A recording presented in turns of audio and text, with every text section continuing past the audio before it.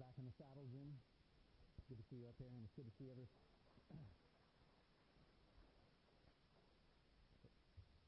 And thank you so much, worship team. I know every week you're coming here and helping us out, and we really appreciate it. Thank you. I don't know. I think we're good. But thank you, volunteers. And sound crew and PowerPoint, thank you. Thank you, too. All right. We are going to pray, and then I'm going to read our scripture reading for the day. So, Father, we do just thank you so much for this time. Thank you for everyone that is here, each and every individual that comes. We just recognize that we are your body. Help us to remember that when we see each person. We recognize that you are our head, and you are the only head. You are our authority. And we just ask that you would fill us with your Holy Spirit. We ask that you would be with us throughout this next week. And we think of those who aren't here, again, Bob and Kathy, and all that is going on over in Reno. I just ask that you would be with them, be with Bob today as he continues to help, and God, just heal Kathy's body. We just ask for more and more progress in Jesus' name. We think of the many others that aren't here for all kinds of different reasons. Could be health reasons, could be busy with whatever it is that they have going. I just ask that you would be with each person, and that you would draw them to you, and that you would help them. In Jesus' name, amen. So our scripture reading for today is 1 Corinthians, surprise, chapter 4, verses 6 through 13. I have applied all these things to myself and Apollos for your benefit, brothers, that you may learn by us not to go beyond what is written, that none of you may be puffed up in favor of one against another. For who sees anything different in you? What do you have that you did not receive? If then you received it, why do you boast as if you did not receive it? Already you have all you want. Already you have become rich. Without us you've become kings. And would that you did reign so that we might share the rule with you. For I think that God has exhibited us apostles as last of all, like men sentenced to death, because we have become a spectacle to the world, to angels, and to men. We are fools for Christ's sake, but you are wise in Christ. We are weak, but you are strong. You are held in honor, but we in disrepute. To the present hour we hunger and thirst. We are poorly dressed and buffeted and homeless. And we labor, working with our own hands. When reviled, we bless. When persecuted, we endure. When slandered, we entreat. We have become and are still like the scum of the world, the refuse of all things. It's God's Word. Amen. Children, you are dismissed.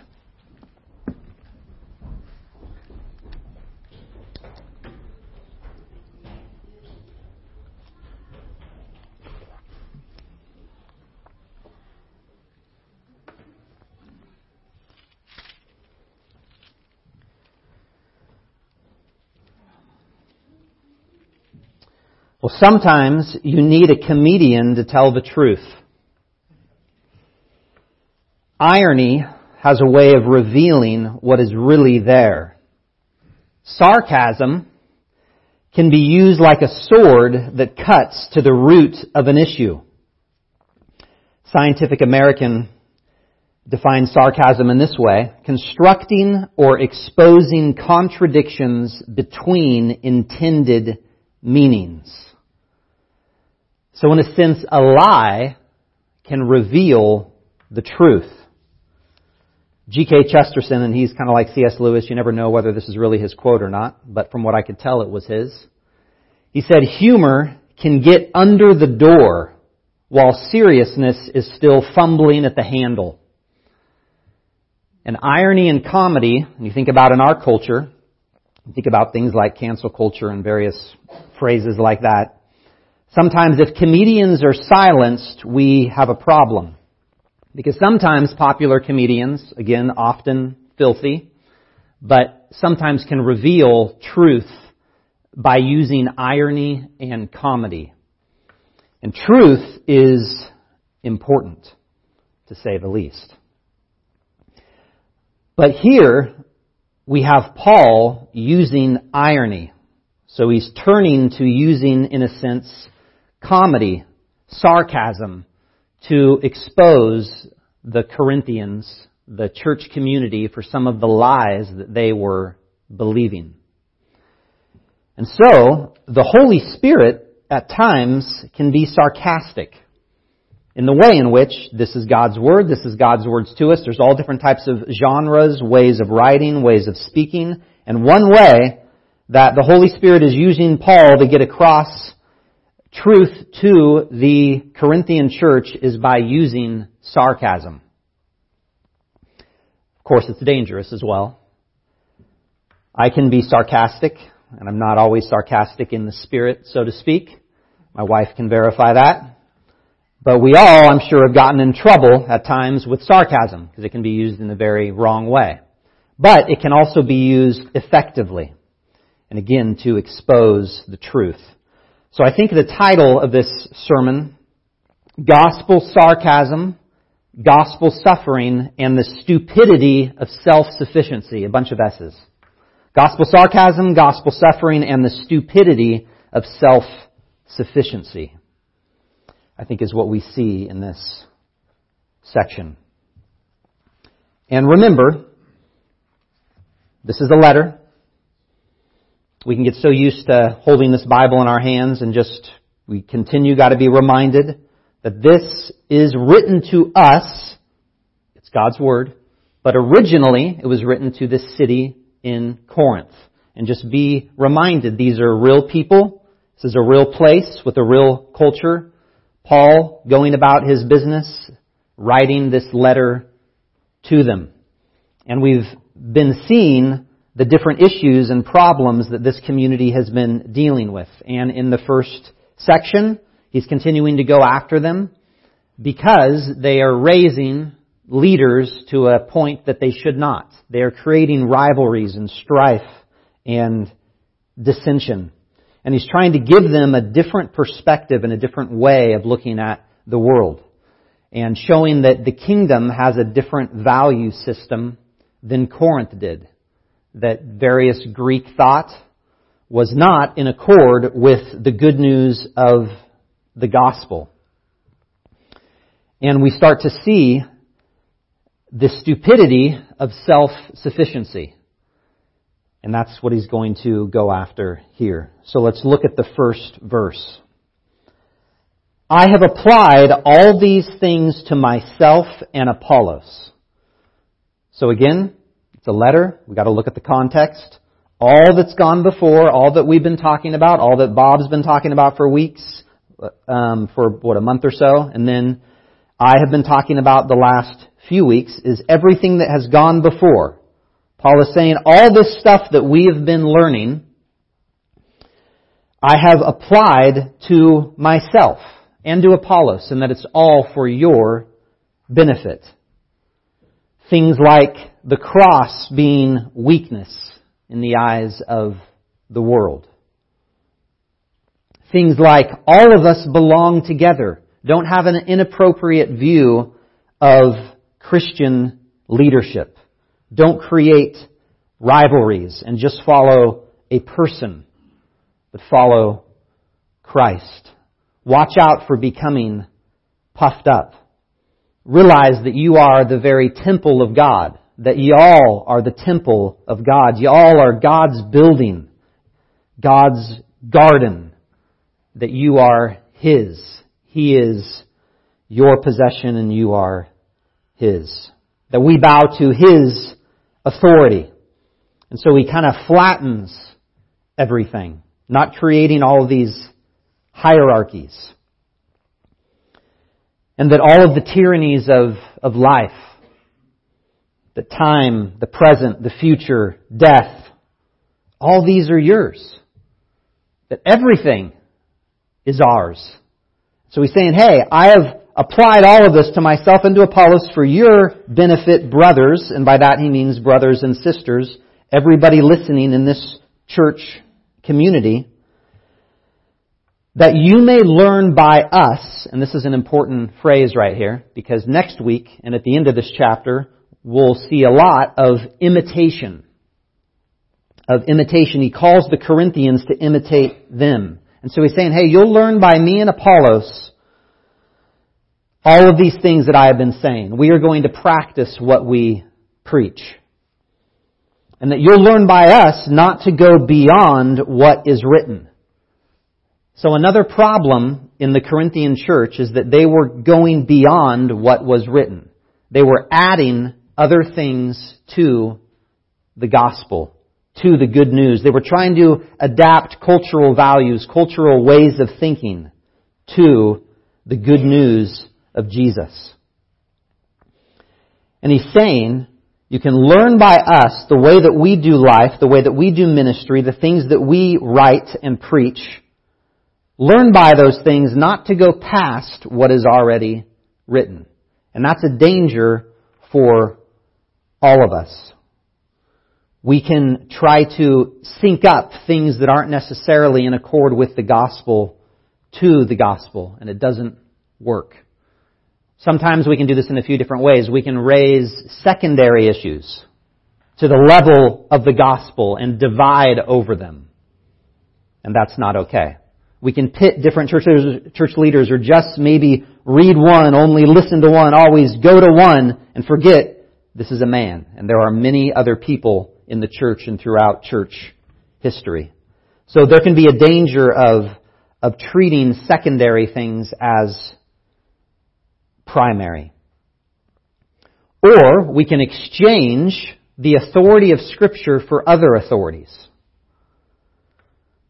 And one of the ones in our culture is the authority of autonomy, that you are yourselves, that you are self-determining. And this is very similar to what they were dealing with too, especially with Stoicism, and we'll see that here in a few minutes. But we can exchange the authority of Scripture for another authority. So we always have this danger of there's got to be something more than this. It's not just the gospel. It's not just the good news of a crucified Messiah. We really need to add this thing to our lives. We really need this new experience. Or that word from the Garden of Eden, did God really say that? Maybe not. Maybe there's something else, something a little further. We can do that when we exchange American values more than kingdom values, when the ways of, again, American individualism can shape us, or a political party can shape us more than what the Scriptures are saying. And so we have to be careful not to go beyond what is written. And already we've seen it several times in these first few chapters that I think Paul quotes the Old Testament 5 times. And one of the ways that he's quoting the Old Testament is to show how God uses a reversal, that God's way of thinking is oftentimes reversed from the world's way of thinking. And he pulls in a bunch of scriptures to prove that. And there's about 5 that are mentioned. One of them in the very beginning, when he talks about how the word of the cross is folly to those who are perishing. He says, "For it is written, I will destroy the wisdom of the wise, and the discernment of the discerning I will thwart." He quotes, I think in that case is Isaiah. He quotes Jeremiah. We saw him quote Job. We saw him quote Psalms.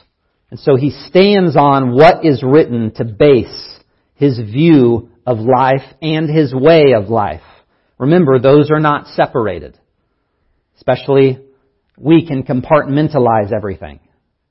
Marriage is over here, church is over here, sports is over here, politics is over here, religion is, like all those different things. But we find that we really can't, because you can end up compromising. And Paul sees us as a whole person, and this word of the cross and the good news of the gospel as what is supposed to shape and form all of our lives. Not just in our heads, but in the way in which we live. So he's saying, hey, learn from us. Learn from the way that I'm doing life. Learn from the way that I'm appealing to you with Scripture to live according to that authority. Don't go beyond what is written. Why? So that none of you may be puffed up in favor one against the other. You're not going to be puffed up. You're not going to be blown up like a balloon. You're not going to be cocky, arrogant, putting Apollos higher than me or putting me higher than Peter. If you are sticking with what is written, if you're sticking with the truth of the gospel, if you understand what Jesus did. And so, the gospel has a way of crushing human pride. Verse 7. For who sees anything different in you? What do you have that you did not receive? If then you received it, why do you boast as if you did not receive it? And so here we have the serious sin of self-sufficiency. And we're going to see it even in the following verses of Corinthian self-sufficiency. And he starts to use some irony. He starts to use some questions that they should, of course, know the answer to, but they're acting differently. He's saying every single thing is a gift. Everything is a gift. Whether you're a Christian or not, it's a gift. Like you did not get here on your own. Right? You were born without your choice. Here you are. Life. A gift. And so, anytime we're arrogant, it's a little hilarious because you didn't even ask to be here and you are here. You have the gift of life. And salvation works similarly. It is a gift. God comes to you. The word of the cross, the message of the good news, is not that you need to work yourself up to God, but that God came down to you in the person of Jesus.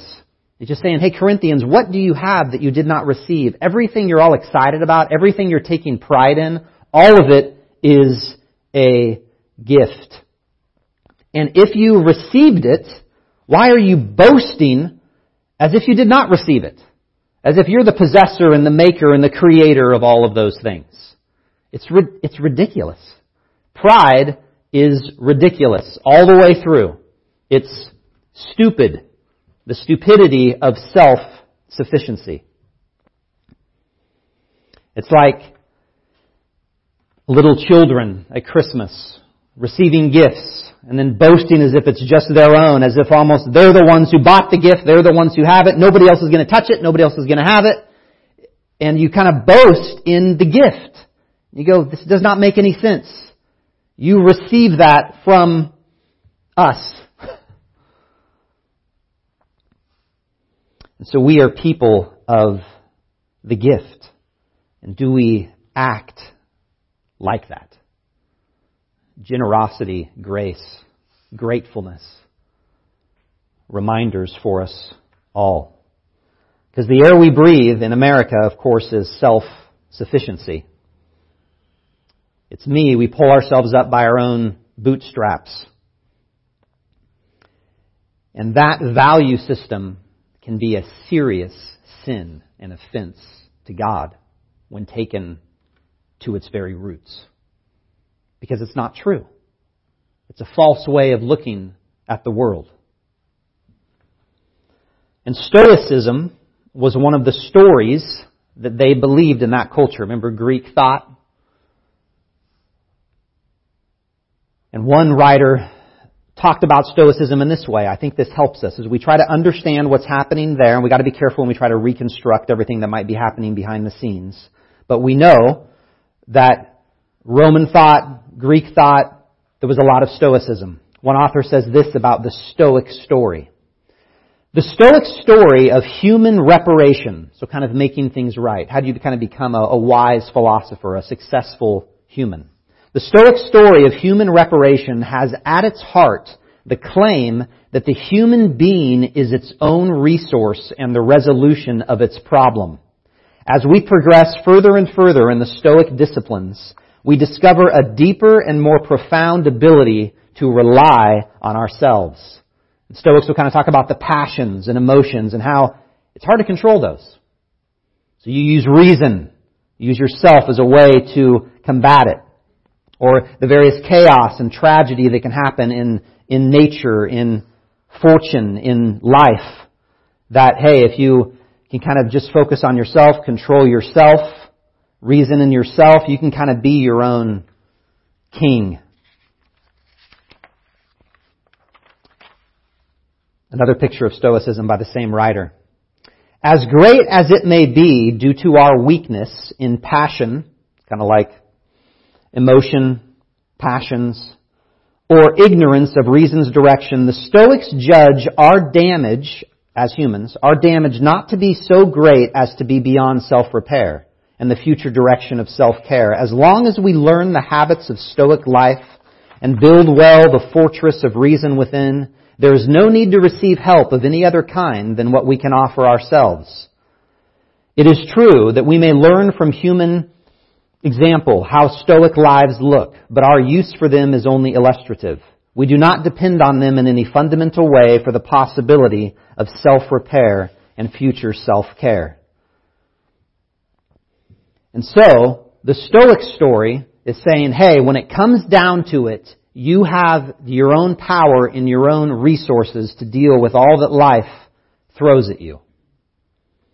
And Stoicism was one of the things that was likely kind of creeping in to their view of the world. That you can repair yourself, that you can rule yourself with your own reason, that you have the resources inside of you to do that. And Paul is confronting that kind of an attitude. And he's also confronting some of the attitude within the self-righteous religious leaders, even within Judaism. Of that, hey, this message of the cross is that you can't do it on your own. You don't have the resources in and of yourself. Your arrogance about keeping the law or keeping the external law, that hey, there's a problem deeper within you that only Jesus can take care of. So he kind of comes against religious self-righteousness as much as kind of an irreligious, a non-religious stoicism. Because that's not the Christian story. We are people of the gift. So we shouldn't be prideful. Verse 8, he kind of goes on with the same idea. Already you have all you want. This is kind of when the biting sarcasm starts to pick up. All these exclamation points as you look at this sentence here. He's not really just telling them the truth. He's, in a sense, he's creating these little lies to reveal that they're actually the ones who are weak. They're the ones living by the wrong story. You have all you want. You have become rich. Without us you've become kings. Would that you did reign so that we might share the rule with you. They're kind of puffed up in their own pride, their own philosophies. And again, this idea of kingship was common in some of the ways that some of the Stoics thought.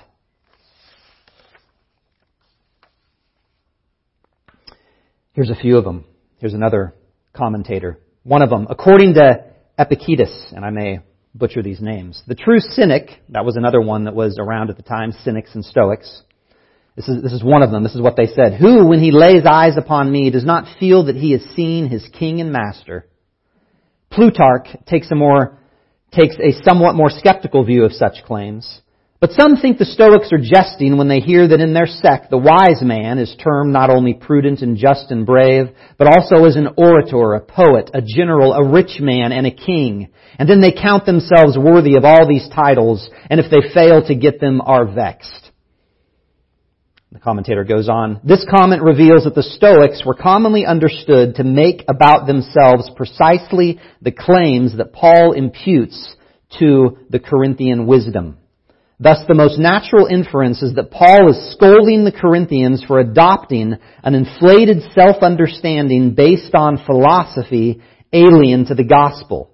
And this right here I think is really important and important for us. This certainly does not mean that the Corinthians had consciously rejected the gospel in favor of Stoicism. More likely, they were creating an uncritical mixture of ideas, or even arguing that Christianity was the true wisdom that enabled them to attain the aims of the philosophers, just as Philo of Alexandria was arguing in this same era that the law of Moses was the epitome of philosophical truth. So the idea, there's all these competing claims going on in the world. But we're going to kind of mix it. We're actually the wise people. We're the Christians who got it. We can fit in with this worldly wisdom stuff. We just kind of attach the gospel to it. And we're the ones who got it right. Which in itself can be a denial of Christianity.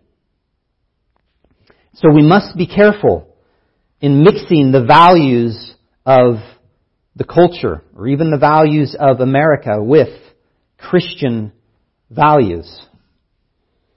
Because sometimes they are antithetical, especially in attitude. Rights, individualism.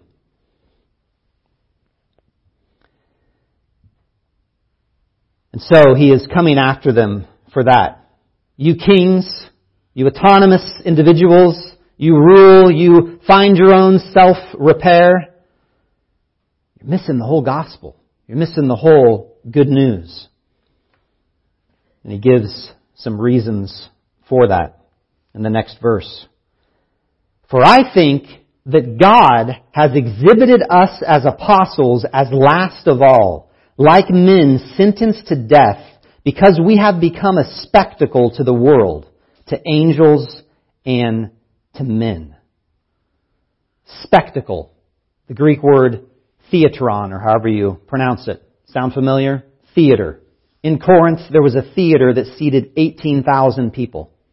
So what's the picture that Paul is giving here? It's not this wise philosopher above all of the other philosophers, winning all of the people's hearts. But he's saying, hey, when you think about us, you know what we are? We're a spectacle. We're the ones you watch in the theater. We're the ones you watch. Think Gladiator, the movie. Whether that's a recommendation or not, I don't know. But think Gladiator. Think being in the arena, slayed, executed to death. And that's his picture of, these are what we are. These are what the apostles are. These are what the messengers of the good news of King Jesus are. I think God has exhibited us as apostles as last of all, like men sentenced to death because we become a spectacle. We're in the theater of the world, the whole cosmos, angels, supernatural beings, men. Everybody is like looking at this spectacle.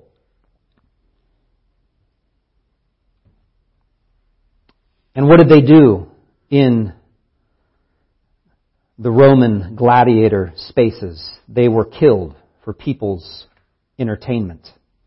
Or, like the Roman procession, the victory parade, where they would go conquer somebody, then they would parade people through the streets, parade the prisoners through the streets, and then either send them into slavery or execute them. That's what he's saying. This is the way of apostleship. This is the way of the message of King Jesus. This is what it looks like. Foolishness, ridiculousness in that culture. Stupidity. This makes no sense. But Paul is doubling down. He's contrasting. Oh, you guys are rich. You guys got all your ducks in a row. You guys are prideful. You're going to sit and debate who's the top teacher or preacher in the church. He's like, hey, we're a spectacle. That's the picture you should have of us. That phrase, last of all. So think of like you go to a concert. Like they're the headliner. You know, you have all the ones that come before, or you go to a show or somebody talking. Concert's probably just the best way. You see the couple bands beforehand, and then you wait. You went there not for those bands. You went there for the main band. They're the last of all. This is the worst. These are the worst of the criminals. This is where the execution is what everybody's waiting for to happen. That's what Paul is saying we apostles are.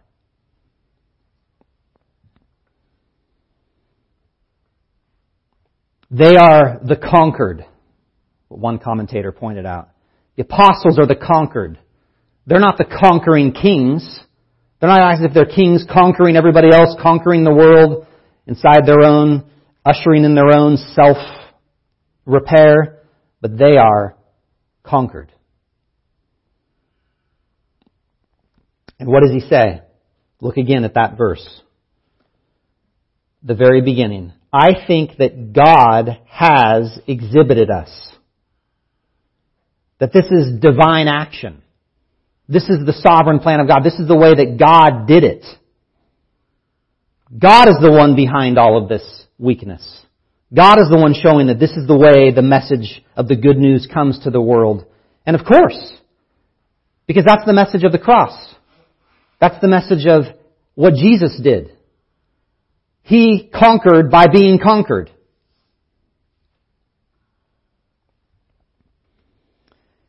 So wow, the picture that even God somehow is behind this. This is the divine wisdom. This way of going into the world. This way of living. This way of the good news. Shocking. Scandalous. Doesn't make any sense. But God has exhibited that. We are fools for Christ's sake. Verse 10. We are fools for Christ's sake, but you are wise in Christ. Again, sarcasm. So, we're fools. This is foolishness.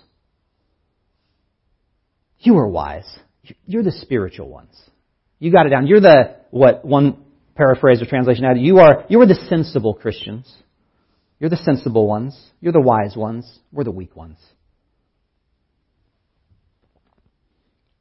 We are weak, but you are strong. You are held in honor, but we in disrepute.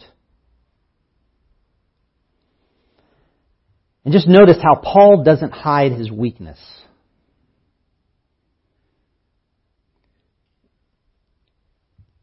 You know, American Christians are known for just fronting their weakness all of the time. And sometimes, sadly, we can hide weakness, even in the church.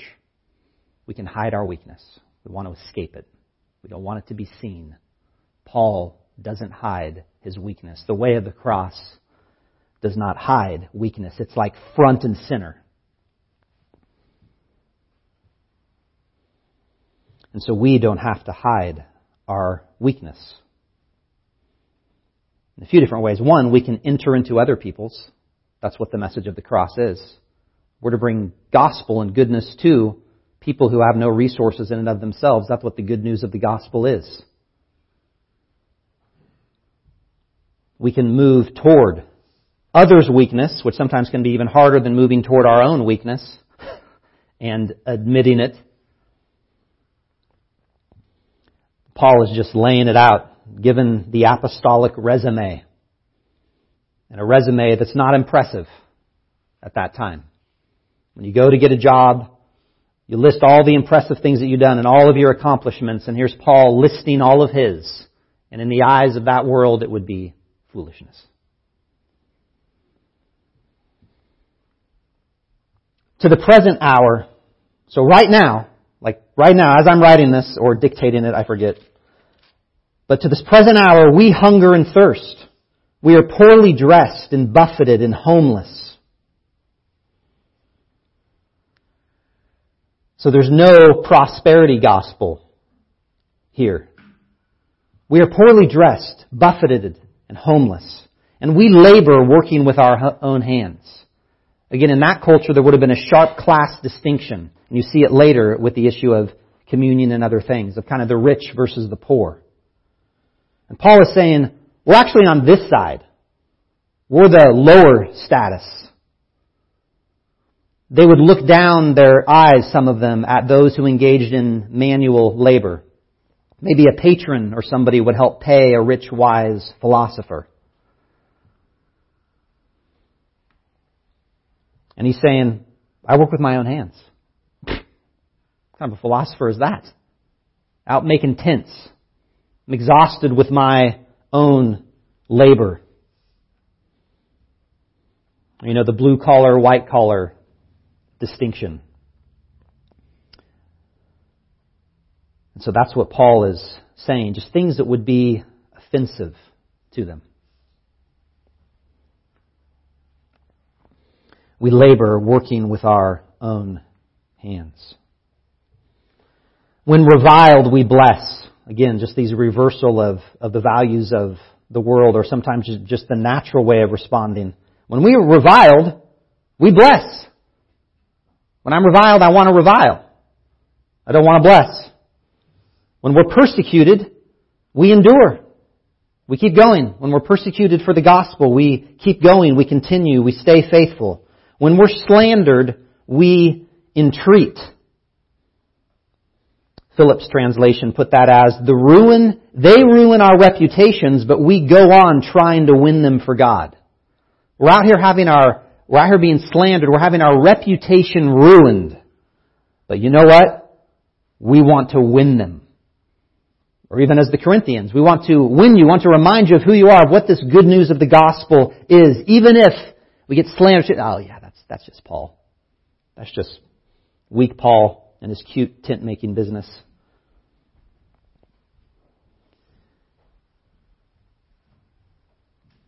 There's also a kind of an anti-machismo thing here in the good news of the gospel and the way of the gospel life. At that time, kind of manliness would have looked at, like, hey, if you're slandered, if your reputation is being ruined, what do? You stand up and you fight. And he's saying no to that. We have become and are still like the scum of the world, the refuse of all things. In our therapeutic culture, it's kind of like, wow, Paul, how could you talk about yourself in that manner? The scum of the world, the refuse of all things. And this is almost foul language. I'm not going to use foul language. But scum and refuse in our culture is not going to get it across of what he's trying to say that they are. Kind of go, scum and refuse, that's kind of a funny title. We're not used to talking that way. It doesn't land with the force that it would have landed there. One defined it as kind of like you're the scraping at the bottom of a shoe. Like the leftover yuck. That's what we are. Even at this very moment, right now, this is what I am. The scraping at the bottom of your shoe. Almost foul language. We have become and are still like the scum of the world, the refuse of all things.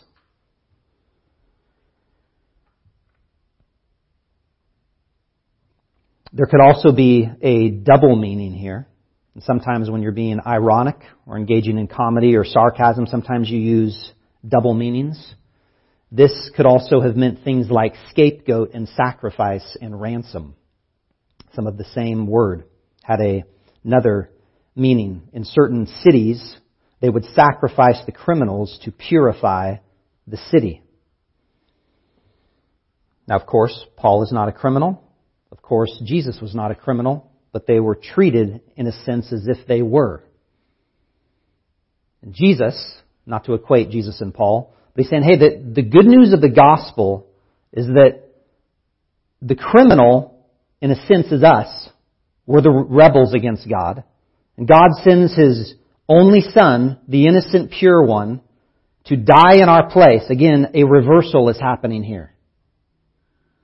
To die in our place, to be the sacrifice and the ransom for many. He's saying even in which the way the message goes and the way the message went in the early church was that same kind of thing. They're treated as criminals. They're treated as refuse. And the message itself, the mission of the gospel, the mission of purification can come in that way. We have the irony of the gospel. That's what we do. We Christians, we celebrate the spectacle of the slaying of the Son of God. Again, there's just a craziness to it. God made the world. He made the world good. Man sinned. He's not saying, all right, man, come on up to me. He's going down into it. The Roman power, the power of the world. Jesus crucified by that power, conquered, dead, whipped, naked, treated as a slave, as the worst of criminals. And that is how He saves the world. That is the good news. The irony of the gospel, that weakness can be strength. Not just in what we believe that is true about the good news of the gospel, but the way in which this is to go out into the world. And this is where it comes in for us. How does this apply to us? Not just what we think and what we believe, but the way in which we live our lives.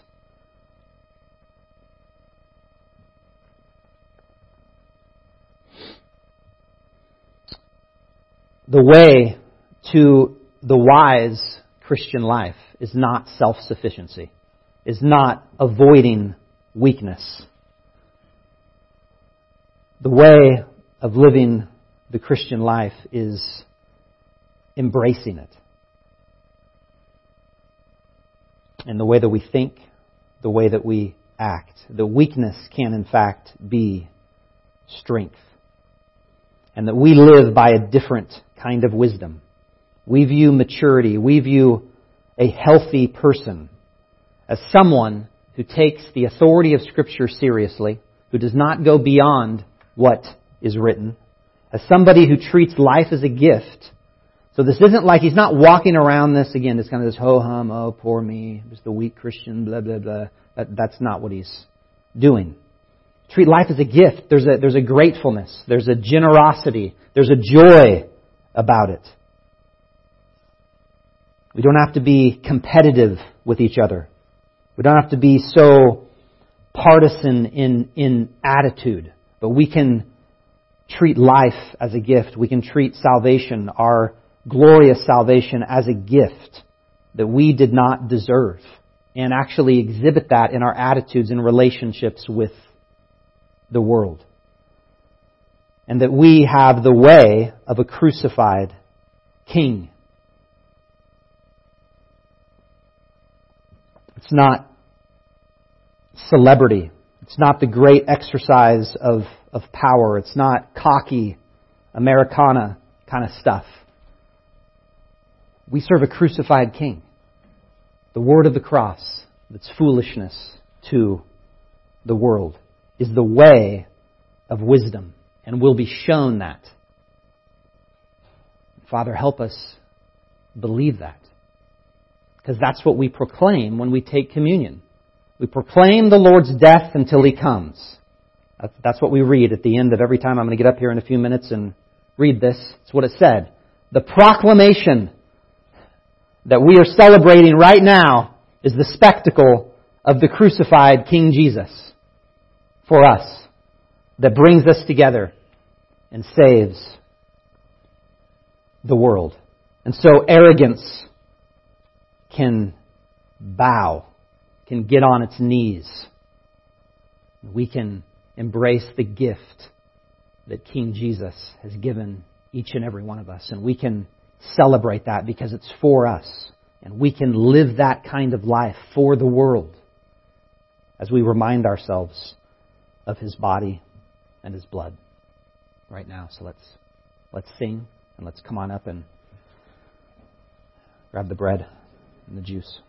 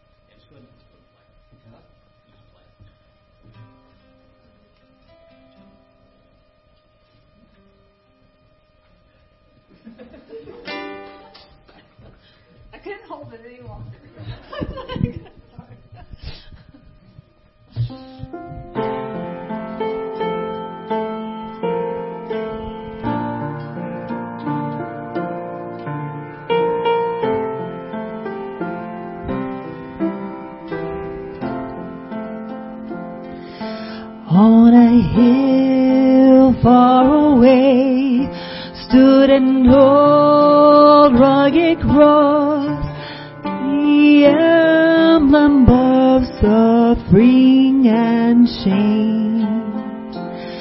And love that old cross, where the dearest and best for a world of lost sinners was slain. So I'll cherish the old rugged cross till my trophies at last I lay down.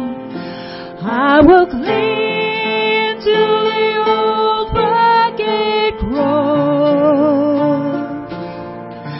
and exchange it someday for a crown.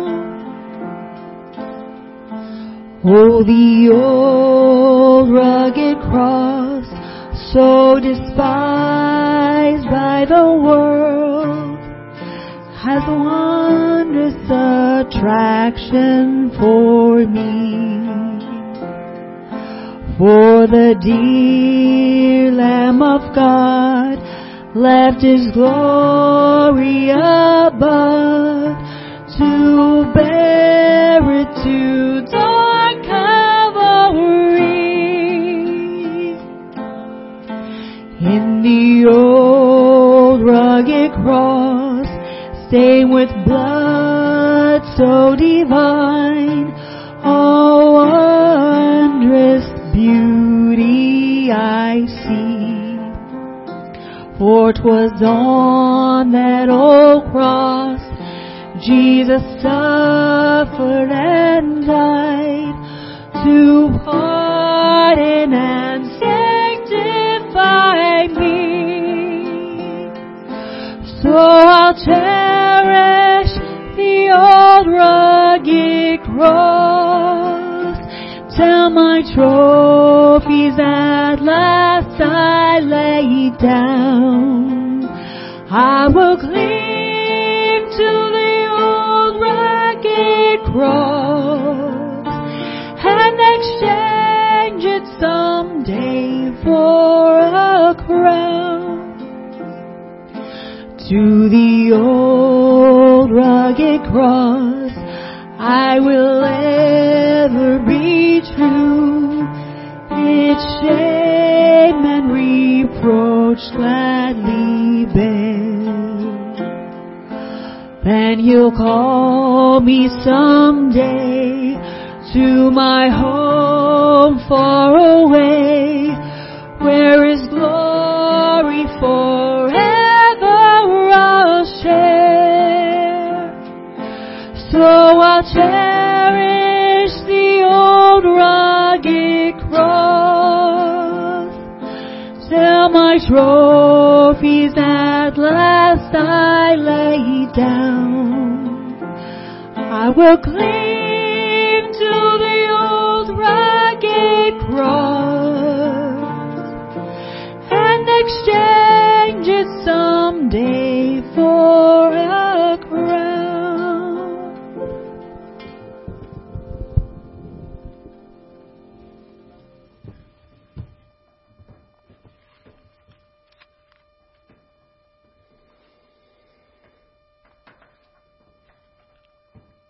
First Corinthians 11:23. For I received, right there, it's a gift.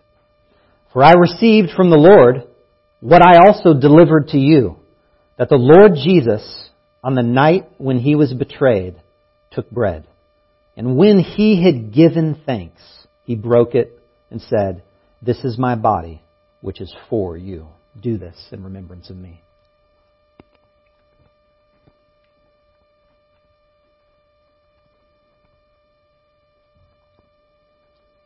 In the same way also, He took the cup after supper, saying, "This cup is the new covenant in my blood.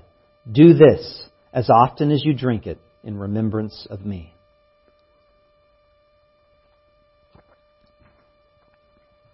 For as often as you eat this bread and drink this cup, you proclaim the Lord's death until He comes. Amen.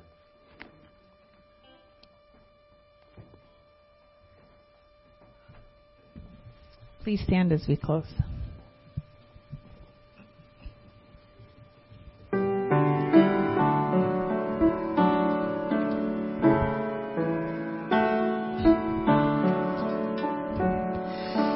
He became sin who knew no sin, that we might become His righteousness.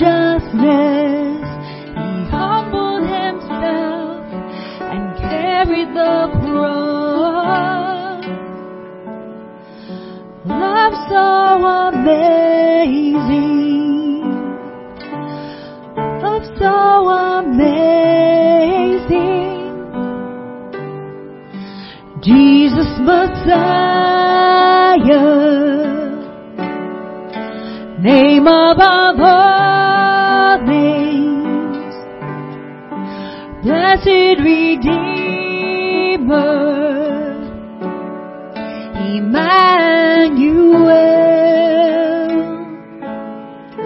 the rescue for sinners,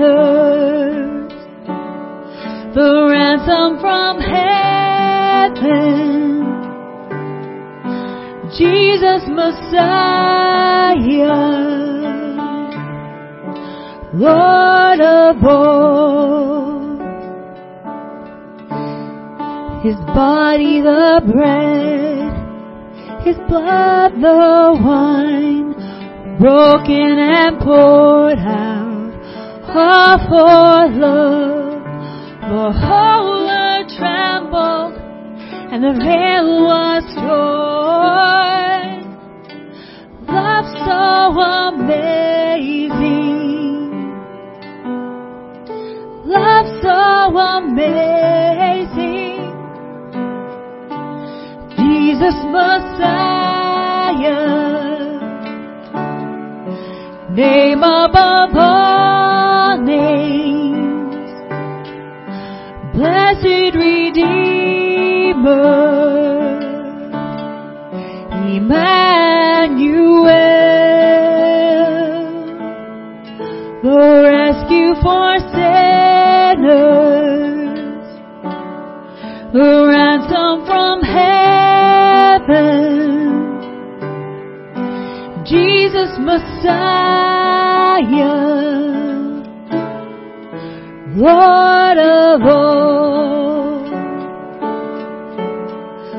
All our hope is in you. All our hope is in you. All the glory to you, God, the light of the world. Jesus Messiah, name above all names, blessed Redeemer,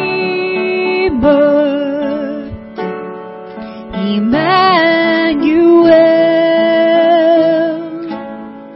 the rescue for sinners, the ransom from heaven. Jesus Messiah, Lord of all. Jesus Messiah, Lord of all. Everyone, we hope you have a great week, and there's refreshments in the back.